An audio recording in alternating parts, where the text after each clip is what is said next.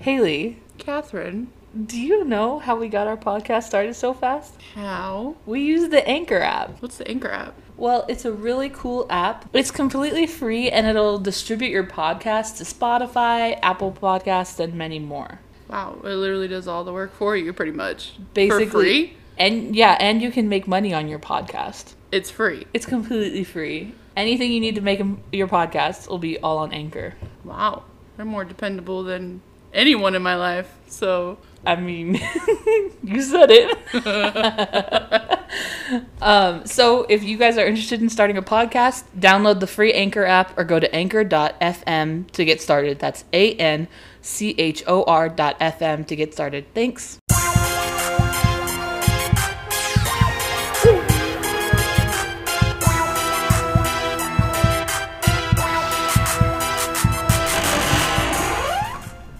Hey, what's up, you guys? Oh, they're you guys now? I'm just kidding. Hey, what's up, spooky babes? Hey, what's up, spooky babes? How's everyone's week been? Hopefully good. This is my podcast partner, best friend, and soulmate, Haley. Oh, God, you're gonna make me cry. We can't cry again. Oh, I didn't need to be called out like that. I mean, we can't cry for the first time ever this whole week. First time in my life I can't cry. Kidding. Said no mentally unstable person ever. Anyway. And then the amazing ringleader of this podcast group.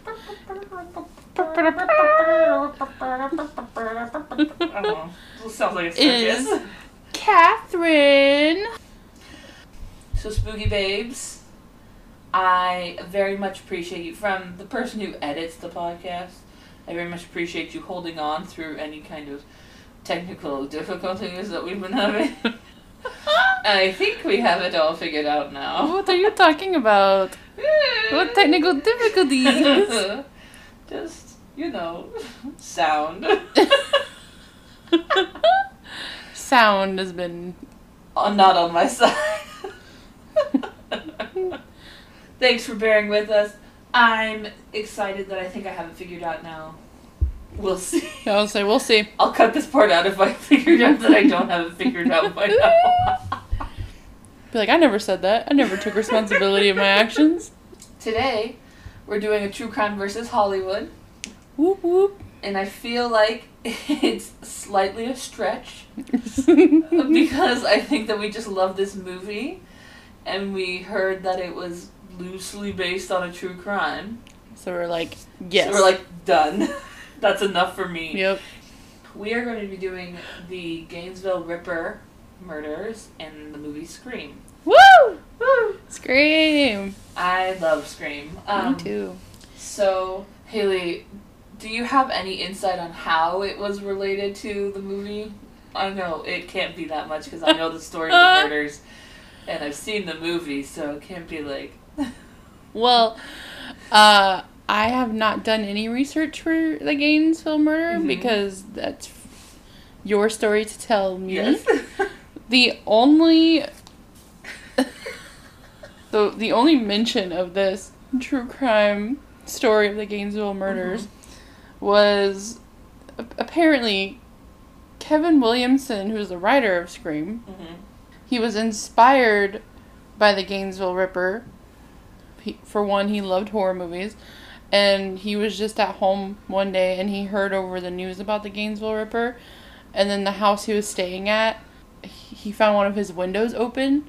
So he got super paranoid and then thought, I'm going to write a short story about a woman alone in a house.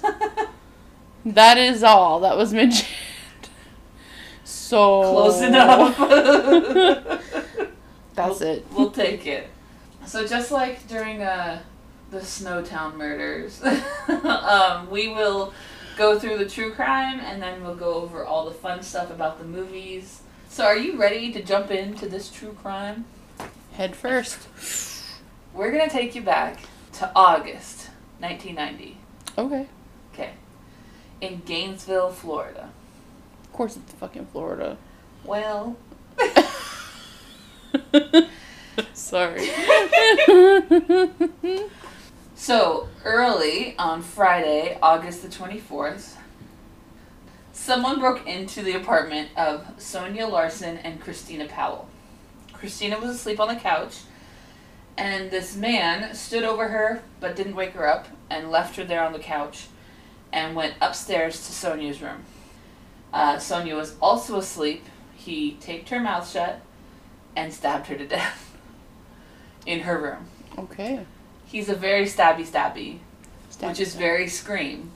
Uh-huh. Okay, so after that, Sonia died while trying to fight him off while he was stabbing her. Mm-hmm. So it's like she got into like a tussle. Then he went back downstairs, taped Christina's mouth shut, bound her wrists with tape. He made her strip, which I don't know how he did that with her wrist bound. Talent. And he raped her with her face down on the floor and then stabbed her in the back 5 times. That didn't happen in Scream. No, that was really what I mean. Anyway, he posed the 2 women before he left, like in provocative positions, and then he posed them in provocative positions so that they would be surprising to whoever found them. And before he left, he took a shower and left. The next day... Love a man with hygiene. Right? The next day, August 25th, Saturday, he broke into Krista Hoyt's apartment and he pried open the sliding glass door. I hate sliding glass doors for every true crime in the entire world. Mm-hmm. Because they're always in one. They're always. Oh, and they're not secure at all. Mm-mm. So he pried the sliding glass door with a Ka-Bar knife and a screwdriver. She wasn't home, like he thought she was. Thank goodness. So he sat in her house and waited for her to come home. Wow. That's some commitment. More commitment than any man's ever shown me. I was gonna say. What is that like? What is that like? Well, she dies, so, Oh. that's what that was like. Maybe I don't need commitment from men. She came home at about 11 a.m. He surprised her from behind and put her in a chokehold until she passed out. After she passed out, he taped her mouth and wrists and raped her again and stabbed her in the back, just like Christina. Alright, so he has a... What's the word? Fetish. He has a pattern. Yeah, pattern, yeah. Mm-hmm. But this time when he stabbed her, he ruptured her heart. That's how many times he stabbed her. I don't know how many times that takes. Or if you can just do it with a nice one knifey. I was gonna say, I would only think it would take one good... Stabby. Yeah. Respectfully. Yeah. So he went back to his little campground that was close by. But, here's a kicker. He couldn't find his wallet. Sir, where is your wallet? Sure. Which dead woman's house did you leave it at? So he thought he left it back at the murder scene. So he went back. He didn't shower this time. He did not. Not that I know of. I mean, maybe it was not in the notes, but when he went back, he decapitated her and placed her head on a shelf looking at her own dead body. Also for a shock value of, like, whoever found her. Right. He had some kind of, like, twisted... He is looking for a wallet. Unfortunately, the story never told me if he found his wallet there. Dang. But I'm assuming the police didn't find his wallet there either. So. Anyway. Plot hole. So these murders attracted widespread media attention, and students in the neighborhood, because this was near the University of Florida, they began changing their schedules, sleeping in groups, and some students even withdrew and transferred from college. Oh, I would too. Yeah, for sure. And so on August 27th, which is just the next Monday, so it was Friday, Saturday, no deaths on Sunday, because that's the Lord's Day, and then back to murdering on Monday. He took the weekend off. So he broke into Tracy Paul's and Manny Taboda's apartment by also prying the sliding glass door. He found Manny asleep in one of the bedrooms, and after a long struggle with him, he killed him. Then Tracy heard the scuffle and stuff and barricaded herself in a bedroom, and the man broke down the door, taped her mouth and wrists, and raped her and stabbed her in the back 3 times. He posed Tracy, but he did not pose Manny. All the victims, except for Manny, obviously, were petite, white brunettes with brown eyes. Remind you of anyone? No. Shut the fuck I'm up. just kidding. So there was an initial suspect here, and he was a student in Florida, and he struggled with a mental illness, and he had a lot of scars on his face from a car accident when he was younger. They said in the article he was the perfect suspect for people to put on the news when they were talking about this report, but this kid had nothing to do with it. He just looked weird and acted weird. Wow. Which really was fucked up. That is fucked up. So just because you look weird and you're different, right, you're the prime suspect? Right. Wow.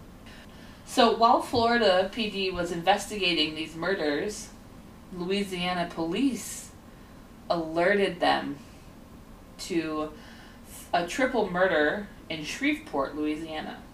And this was the murders of William Grissom, 55, Julie Grissom, 24, and her son, Sean, 8. And they were all attacked while preparing dinner. Now you'd say, who was both in Louisiana during those murders and in Florida during these murders? Well, there was only one person, and his name was Danny Rolling. Dun dun dun. Dun dun dun. So, the murders that happened in Shreveport, Julie's body was the only one that was mutilated, cleaned, and posed like the other girls in the Florida murders. There was this woman, her name was Cindy Jurish, and she called Crime Stoppers. She reported that Danny Rolling was connected to both murders in Shreveport and Florida. She had met him in Louisiana in her hometown church, and he had made some disturbing statements to her and her husband, Stephen. So one time, Stephen came in and told her that Danny had to leave, and she said, why? And he said that he told Stephen that he had a problem, and when Stephen asked him what kind of problem, Danny said, I like to stick knives into people. Now, this was before Florida murders. So do you think that maybe we could have prevented Florida murders when he admitted that he liked to stab people? Maybe, yeah. Maybe. She, of course, at that time did not want to believe that he could have been responsible for the Shreveport murders. Danny also said to her one day that he was going to leave this town, and he said, I'm going to go somewhere where the girls are beautiful and I can lay in the sun and watch the girls.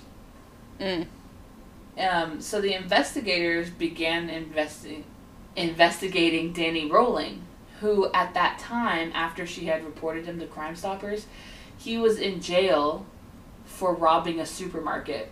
And this supermarket was robbed 10 days after the last murder in Florida. So he was not in jail during the Florida murders or Louisiana murders. So when they had detained him, they had found his one-man camp, is what they described it as.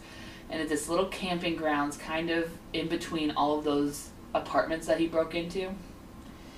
And there were a couple things that were surprising that they found in that campgrounds. And so there was like a lockbox at the police station with all of his belongings, and there were tools from the murders and a tape recorder with an audio diary of him alluding to the crimes. Stupid. First of all, don't keep evidence. No. The police had this evidence in lockup when they locked him up for robbing the supermarket. Oh. Yeah. Oh. Wow. Like, they found all the evidence in lockup at the Florida Police Department where he was being held. Like, that's crazy. I mean, it's also crazy to, record yourself talking about any kind of murders that you've done. But I assume that he would do that because he's dumb. Mm-hmm. I would always like to assume that maybe people who investigate murders would be smarter than that. Yeah. But as like, we don't know, you go to school for this? Like, so in November of 91, he was charged with several counts of murder. The trial did not start until 94, so it's kind of a long time. mm-hmm. But right before his trial, he pleaded unexpectedly guilty to all the murders, and he said that his goal was to become a superstar like Ted Bundy. This man is no Ted Bundy. Mm-mm. Like, Ted Bundy would never. Never. Oof. Anyway, so he was on April 20th, 1994. Mm-hmm. He was sentenced to death. Ooh. Shortly before he was executed, he handed a confession and an apology for the Shreveport murders. And on just a short while later, after he was sentenced to death, on October 25th, 2006, he actually died of lethal injection. Huh. But I wonder if he saw the movie. I don't know, do they have movies in prison? I don't know. I've never been to prison. But yeah, he was on October 25th, 2006, he was executed by lethal injection, and he died without saying any last words, but he sang a hymn until he actually died. Like, he continued to sing all the way until he, died. And they never shut the mic off that's in, the room with him. That's creepy. So everyone who was there to watch Heard it. had to hear him sing until he actually died. That's creepy. So creepy. I would have hated that. Right? Because it probably got, I feel like it would get stuck in your harder head. and harder. Yeah, but it probably was harder and harder for him to even sing. Because you know he's dying, but he's legitimately just dying. So which just sounds haunting to whoever that's was what I'm there. saying. I feel like it would just get stuck in your head, and then it's like a curse that you were there. like Seriously. I saw Fear Street. That sounds like a fucking curse. Right. Oof. What I was gonna say is it does. I've seen Orange is the New Black. They have movies, but it's like a movie theater setup kind of thing. Right. Where they have the fold-out chairs and the projector screen. And I think they're old movies. Yeah, they're older movies. So I'm but I was what if they did show him what if that was part of his last dying wish? Be I want to see the movie they made about me. And then he sees Scream and he's like, that's nothing that's like not me. what I did. That's not what happened. They got it all wrong. And he cries. That's why he refused to say anything on his last words. Wow. Did he wear a mask or anything? No? No. I honestly don't know how they didn't solve it. From what the article said, they literally had the evidence in the locker. They didn't assign some rookie to listen to those diaries. I know, they're not curious. Well, I mean, I guess they didn't. He just robbed a thing. What was it, a grocery store? Or A supermarket, A supermarket, yeah. He just robbed a supermarket, so they were oh, it's just some weirdo's tape. So they were we don't have time for this. This is just some hooligan that was stealing. They also think that he committed another robbery of a bank. It happened 10 days after the first two were murdered. I don't know. I feel like he left. He basically left his wallet at the first murder. Oh yeah, where'd his fucking wallet go? I feel like he was not a very good killer. He might have been wearing a mask, but that wasn't on any of the things. I'm just two separate. Literally, the only similarities are the stabby stabs. He stabs them. I guess Sydney. Yeah, Sydney looks like the girls that he liked, I think. But broke into people's houses. That's it. But and sliding glass doors. Well, yeah, sliding glass doors, and then he in the movie he does pose bodies in like horrifying ways, but not like Well, provocative. Yeah, not provocative. I mean, he only posed Drew Barrymore, technically. The other ones died in that position. Spoilers. Whoops. But anyway, there's really not a lot of similarities between the movie and this murder for sure, but we definitely love Scream, so we're gonna talk about Scream now. Yay! Oh jeez. Okay, this is its own episode in itself. With how much information this movie has had. It's impacted like the horror genre. Like the more that I read about it, I was like, oh yeah, it like restarted a whole like horror following. Yeah. And then it's had a lot of controversies. It's also been accused of possibly provoking like murders. Yeah. After the movie. Right. So we'll talk about those two little fun murders. Maybe they murdered people because of the Gainesville Ripper. No. Okay. They did not mention the Gainesville Ripper as anything. They were like, it's literally everyone wearing like ghost face stuff. Yeah. That's why I was like, did the guy even wear like a mask or anything? No. Like. So, Scream. Ah! Get it? That was good. That was good. Yeah. Released December 20th, 1996. Nice. Directed by Wes Craven. Everyone knows who Wes Craven is. Yeah. I mean, anyone who likes horror knows who Wes Craven is. Yeah, and if you don't, then you do, because if you don't know his name, you know what he's made. Mm-hmm. You know. Mm-hmm. Yeah. His name's literally Wes Craven's New Nightmare, or whatever it's called. Yeah. So, it was written by Kevin Williamson, who was the one that got inspired from the Gainesville Ripper because his window was left open. He was a scaredy cat.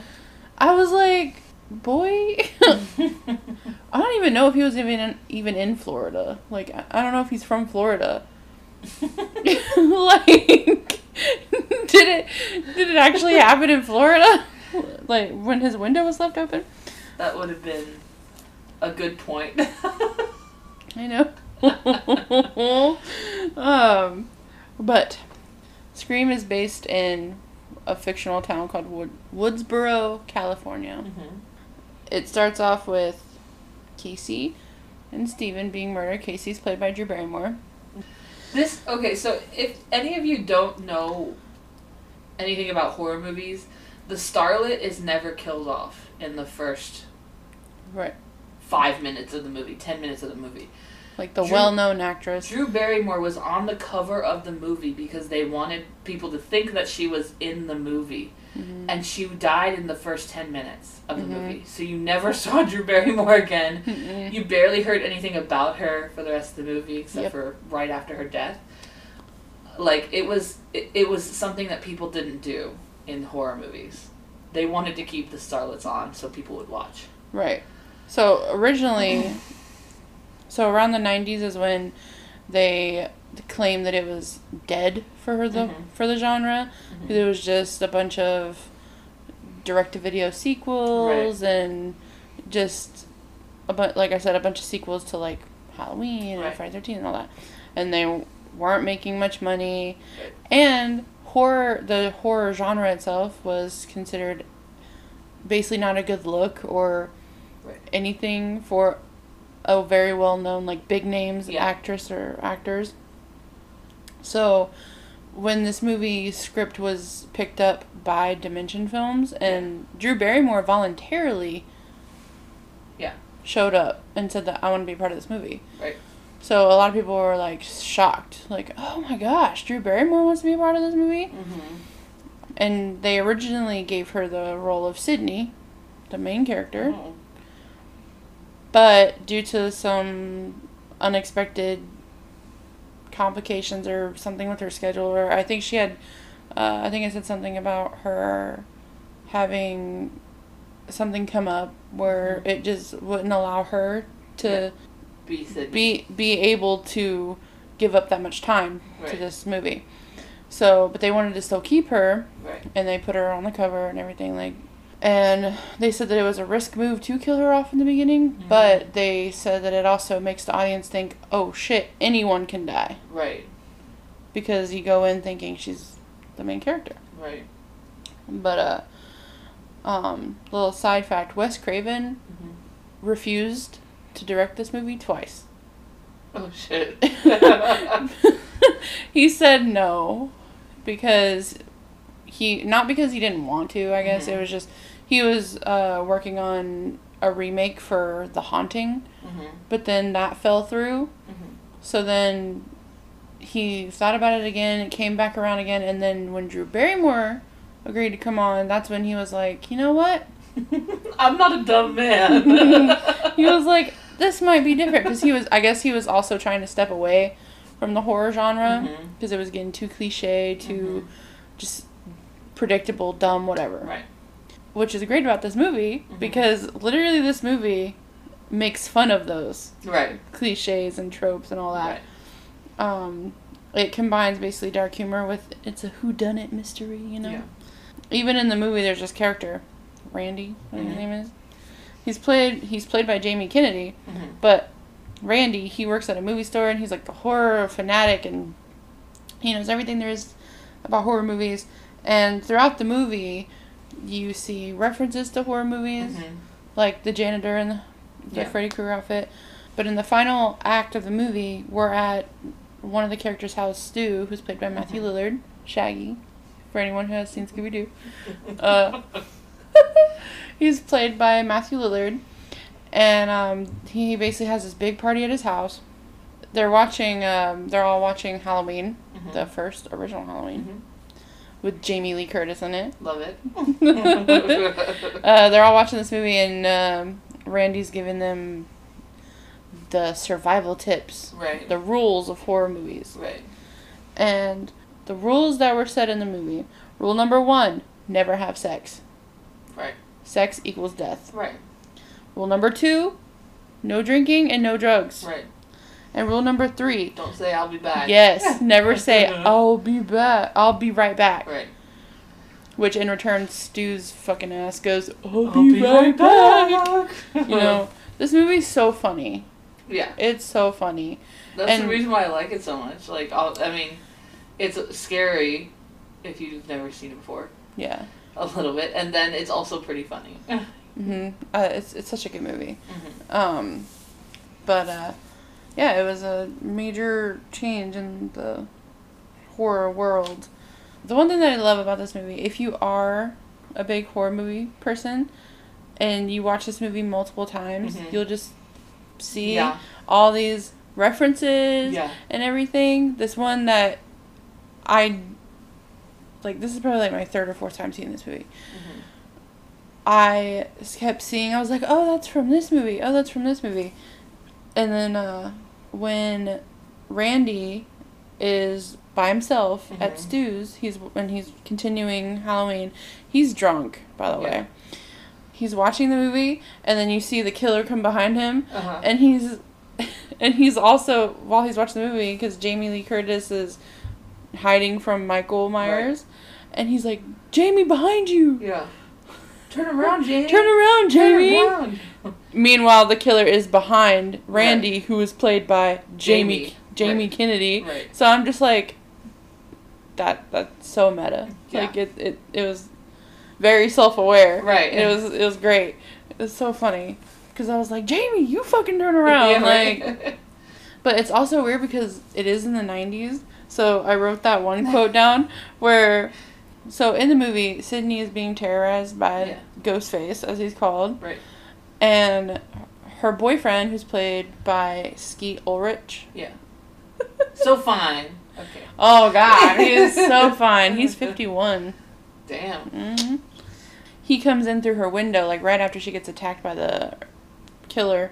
And a phone falls out of his pocket. And then we're like, oh, my God. She's freaking out thinking it's Billy. Right. And they go to the police station. And the police officer's like, what were you doing with a cellular telephone? With a cellular telephone. And I looked back at her and I was like, We all have cellular telephones now. And I'm like, we all have those now. The music scores, great. Yeah. Found out that they also used some of the music from Halloween throughout. Oh, yeah. So I thought that was cool. I literally wrote down Billy, gaslighting narcissist. Seriously. He was. I know. So, what were they together, like 2 years? Yeah. So, Billy and Sydney are dating. Yeah. They're are dating, and they've been together 2 years. A year prior to all these murders happening, Sydney's mom was raped and murdered. Right. So that's probably the closest to the Gainesville murders. Right. So that's another thing I was thinking while I was writing this down. I was like, this is more closely related to her mom's murder. yeah. So I was like, that's crazy. Yeah. So that's literally it. But And Sydney was the main witness in putting away the person who she thought was the person who killed her. yeah, which spoiler, it was the wrong guy. Right. I was just like, what, really? Like, I don't remember that part. Yeah. So I don't remember it actually being, like, Billy I do. that killed her mom. Mhm. I don't know. I don't remember that. But, because I thought, I guess I'm just thinking about all the other movies, because they Right. basically took inspiration from it. Right. Kind of thing. But, yeah. So, spoiler alert, Billy and Stu are the psycho fucking killers in this movie. Stu basically is just the accomplice that got peer pressured into it, and he's such a fucking crybaby. Oh my god. Crybaby. And then Billy is actually fucking crazy, and he killed Sydney's mom a year ago. Right. Because his motive was Sydney's mom slept with Billy's dad, Right. which caused Billy's mom to abandon them. Right. And then so Billy blamed Sydney's mom Right. for all that and called her a whore and everything. Right. So that was his motive, and I was like, shit. Right. And the reason he's a narcissist, we used to be hot and heavy, rated R, going into NC-17. Yeah, they were going to get an NC-17 rating on this movie. Really? Yeah, because of how, like, gory and graphic it was. But then they, like, took stuff out and whatever. That's what I was like, it's not that gory. It's not. It's not. It's really not. Compared to things now. Yeah. But, I mean, it was also the 90s. There wasn't much I mean, gory you movies. barely even saw an open... Oh, you did see, like, Steve's insides. And what's your name? Casey. Casey. Yeah. Yeah. Steve and Casey. You did see their inside. She was hung from a tree. I think by her intestines. Yeah, and If then... you don't want to get hung by a tree by your intestines, just don't have intestines. Life hack. But, I also put Billy is toxic. Like, He's toxic. Like, in big bold letters. Toxic. I mean, like, he slept with Sydney. Like, Took her virginity. Right. I know, after And 2 then years. tried He to was murder patient, though. her. Huh? So he was pretty patient, though. Waited 2 years. Okay, but the first year they were getting hot and heavy. They were at least doing stuff. And then I her know. mom got raped and murdered, and she kind of... By him. Right. Yeah. That she didn't know that. But got raped and murdered, and then she kind of withdrew. Like, backed off, yeah. And then he was all getting sassy about it. Yeah. Okay. So after Sydney basically blames Billy of being her attacker, Yeah. and he's in custody overnight or Right. whatever, he gets let go because She receives a call from yeah, the guy. she receives a call while Billy's still in custody, and so she's like, "Oh, it's not Billy," but she's still scared. And then Billy comes back to school. They meet up, and Billy's basically giving her this lecture on how it's been over a year, Sid. Like, he was like, Get over it. yeah, he was like, my parents split. He was like, my mom left me or left us or whatever, and Right. I'm not, like, wallowing about it. And then she's like, your parents are still alive. Yeah. Like, Your mom left town. yeah, your mom left town. Mine's in a casket Right. under the ground. Like, and I'm like, what the fuck, Billy? Right. But yeah, he's He an definitely asshole. he was trying to pressure her, but also saying that he wasn't pressuring her. Right. And then continuing to pressuring her. Gaslighting. Seriously. Mm-hmm. I can't believe we started this conversation with he's so fine, and then we Now we're like, continue he's to talk toxic. about all of his toxic red flags. Whoops. Look. Red flags Sorry, are Mom. attractive. Red's my favorite color. So, at the end of the movie, it's revealed that it is Stu and Billy. Mm-hmm. Stu is basically doing it just because he thinks it's cool and Right. they're going to be memorable, whatever. Right. Billy actually has A vendetta. a vendetta against Right. Sydney and her family. But to make it look like they survived, Stu and Billy basically stab each other. Mm-hmm. And Billy stabs Stu a few extra times. Mm-hmm. And Stu is like bleeding from his mouth. And he's like, I'm getting a little woozy. He's like, you need to stop, man. And he's like bleeding and crying. And then while they're distracted by some survivors that they didn't Mm-hmm. kill off, Sydney leaves. Mm-hmm. And then she has the voice changer thing, calls them, and is like, I called the police kind of thing. Da, da, da, da. And Stu's like, did you really call the police? My mom's gonna be so mad at me. He said, my mom and dad are gonna be so mad at me. Like, he's crying. Also, with all the references and stuff, when Sydney kills Stu, Mm-hmm. he's like chasing her and stuff, and he goes, I always had a thing for you, Sid. And then she like pushes the TV on him and says, in your dreams, and pushes the TV on him and he dies. And I'm like, Nightmare on Elm Street. Right. But there's a lot of references. And then I wrote this line down because I thought it was just so funny, because Randy also has a thing for Sid. Mm-hmm. And now I'm like, ooh, Randy, you can get her now because Right. her boyfriend's dead, the other guy that lives into her is dead. And Randy said, never thought I'd be so happy to be a virgin. I was just like, Randy. He couldn't die. Randy couldn't die. Like, by the horror laws, you can't kill Randy. He is a virgin. I mean, by the horror laws, yes, but they were also making fun of cliches and tropes. So I wouldn't have been surprised if they killed Randy. Randy's in almost all the other ones. So. Oh, he is, huh? Yeah. I don't remember them that much. For some reason, Scream and I Know What You Did Last Summer blend together for me. Oh. Like, Okay. the sequels kind of blend together in a way. I don't know how to explain it. Like, but yeah, that's basically that's all I wrote about the movie part. Mm-hmm. Like, the actual story. This is going to be a lot of my fun facts. Haley's fun facts. Do. So, the budget for this movie Yes. was $14 to $15 million. Holy shit. In the box office, it made $173 million. Damn. Mm-hmm. It was the highest grossing slasher movie until 2018.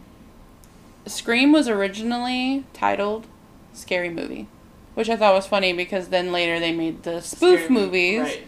Scary Movie 1, 2, 3, 4. Right. Yeah. Based off of Scream and I Know What You Did Last Summer. Making fun of those.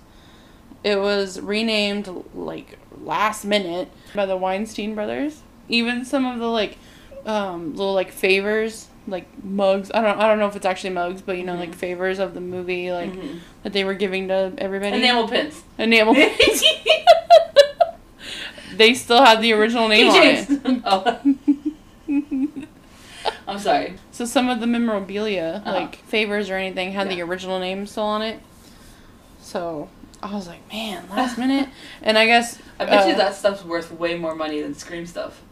Yeah, because it's like OG. Yeah, because for some reason mistakes are worth more. Yeah. I guess Wes Craven and the writer Mm-hmm. Kevin Williamson hated Scream as the name. They thought it was stupid. But after it got changed and everything, and then with the success of the movie, they were like, it's not that bad. It's not that bad. It made me, I don't know, $1 billion. $173 million. But when Wes Craven basically kept saying no to directing this movie, they also ran it by a few other directors. They went to Sam Raimi and also George A. Romero. Yeah. Those are just the two that I remember. I think there was like Robert Rodriguez or something, right. But they didn't understand the movie. Like, they didn't get it.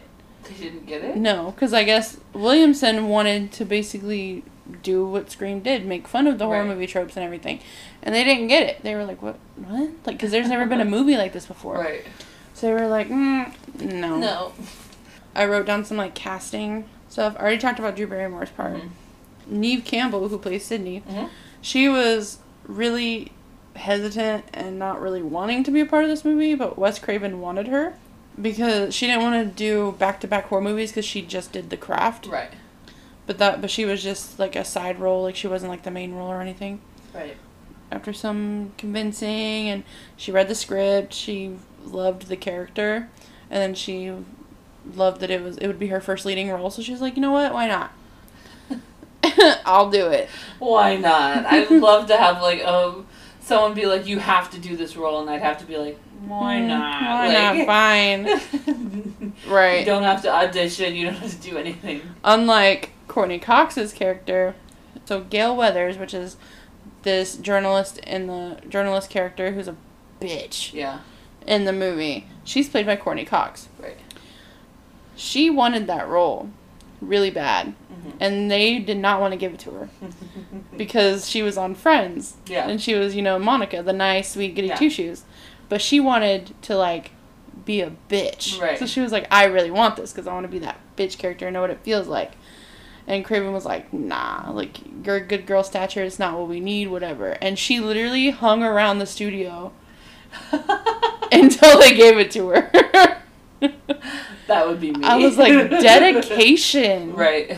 And she met her future husband. Yeah. They're divorced now, but, She met a future husband. But... Okay, and then Billy Loomis, another reference, because his last name's Loomis, which is also the last name of the doctor from Halloween. But Billy Loomis is played, again, by Skeet Ulrich. Beautiful man. Okay. They literally, so they liked his audition, but they noted that he embodied young Johnny Depp from the original Nightmare on Elm Street. I see it. I see it too. Now, here's my question. Johnny Depp or Skeet Ulrich? Johnny Depp. Of course. Yeah. Johnny Depp is fine.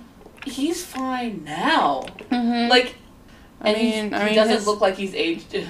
But, so, Neve Campbell and Skeet Ulrich, they both played in The Craft together. Mm-hmm. Which, I've never seen The Craft. Mm-hmm. I know that's, like, a sin. Because it's a classic, Yeah. I guess. But, I don't know, I just never watched it. But, the director and everybody just thought, oh, this will be perfect because they've already worked together, and I guess it was just a natural... Chemistry. Yeah, natural chemistry already. Right. Stu, which, like I said, played by Matthew Lillard, his happened by accident. He got the part by accident. He showed up to this studio where they were holding auditions for multiple movies. Yeah. And he went with his, at the time, girlfriend, who was auditioning for some movie. Yeah. And the casting director just walked out and saw him and was like, hey, want to audition for this movie? And he got the part. So I was like, wow, that's luck right there. That's crazy. And then an honorable mention, because I've never even heard of this guy. Yeah. Roger L. Jackson. Who's that? That is Ghostface's voice. Oh. Mm-hmm. Does he get a Spooky Babe award or something? I would love to give him a Spooky Babe award. So he was Ghostface's voice, and he originally, it was just going to be a placeholder, and then they were going to dub over his voice later. Yeah. But his voice was just so good. Yeah. Intelligent and evil, as Craven put it. Yeah. It was just irreplaceable, so it stayed through the whole series. Yeah. And he was never allowed to meet the actors. They never met face to face because they didn't want to put a face to the voice. And I was like, that's crazy. And Jackson talked to the actors through phones to guide them. Oh. But they never met. I was like, that's crazy. He was on set, but they never met. That's crazy. I was like, what? You just hide every single time? Fun fact. Fun fact lately. The special effects company that they worked with, KNB Effects Team, which consisted of Howard Berger, Robert Kurtzman, and Gregory Nicotero, which I just thought this was cool because I recognized Gregory Nicotero. And I was like, why does that name sound so familiar? And he did special effects for The Walking Dead. And he does the special effects for the new Creepshow on Shudder. Yeah. which I'm watching right now, so I was like, That's where. yeah. I think he either does the special effects or he actually is the director for it, I believe. But I was like, that name sounds so familiar. But they used 50 gallons of fake blood for this movie. Holy shit. It's a lot of blood. That is a lot. But there's a scene in the movie where Billy gets stabbed by an umbrella. Mm-hmm. And I guess during that scene, Billy was wearing, the actor, he had like the fake vest on and everything. The second stab missed his vest and like stabbed him. Oh. Skeet Ulrich had a open heart surgery when he was like 8. Yeah. Or something, to fix one of his heart valves. Mm-hmm. And I guess it like poked that area, and I was just like, ow. Ow. So, yeah, he got injured on set. Holy crap. Did you have to, like, go to the hospital? I don't know. I would assume so. Yeah, but yeah, that's all, like, the movie fun facts. Like, the actual, like, cool stuff. Yeah. Like, fun stuff. Now we're gonna get to this movie has basically been blamed and accused of causing murder to happen. Right. In January of 1998, 16-year-old Mario Padilla and his 14-year-old cousin Samuel Ramirez stabbed Mario's mother Gina Castillo 45 times. Holy shit. This later was considered the Scream murder. The boys claimed they were inspired by Scream 1 and 2. Mm-hmm. And their motive, supposedly, was they wanted the money from her murder to buy stuff for a killing spree. Which included buying the Ghostface costumes and voice changers. They thought they could Billy and Stu the shit. Yeah, they did. And I guess in court, they had like a therapist investigate them and everything, and they came to the conclusion that the movie was a possible inspiration because during this time was the whole movies cause violence situation, whatever bullshit. Right. But for some reason, the judge ended up getting that taken out of court, so the movie didn't get blamed for anything. Right. Then again, I don't know what's with January. January 17th, 1999. A 13-year-old Ashley Murray was stabbed and left for dead by his friends, Daniel Gill, who was 14, and Robert Fuller, who was 15. Ashley was found and saved by an elderly man who was walking his dog. The two attackers were dubbed Scream attackers. They claimed they watched the movie, and then they also had drawings of Ghostface. Yeah. There was literally, like, no motive that I could see or anything. Right. But they just wanted to do it. When they were interviewed by therapists and everything, the actions they blamed on physical abuse, drugs, and there was exposure to black magic in their households. So, I thought that was crazy. I was like, black magic? That's crazy. And then the last one I have is June 3rd of 2002. Oh. I know. Way later.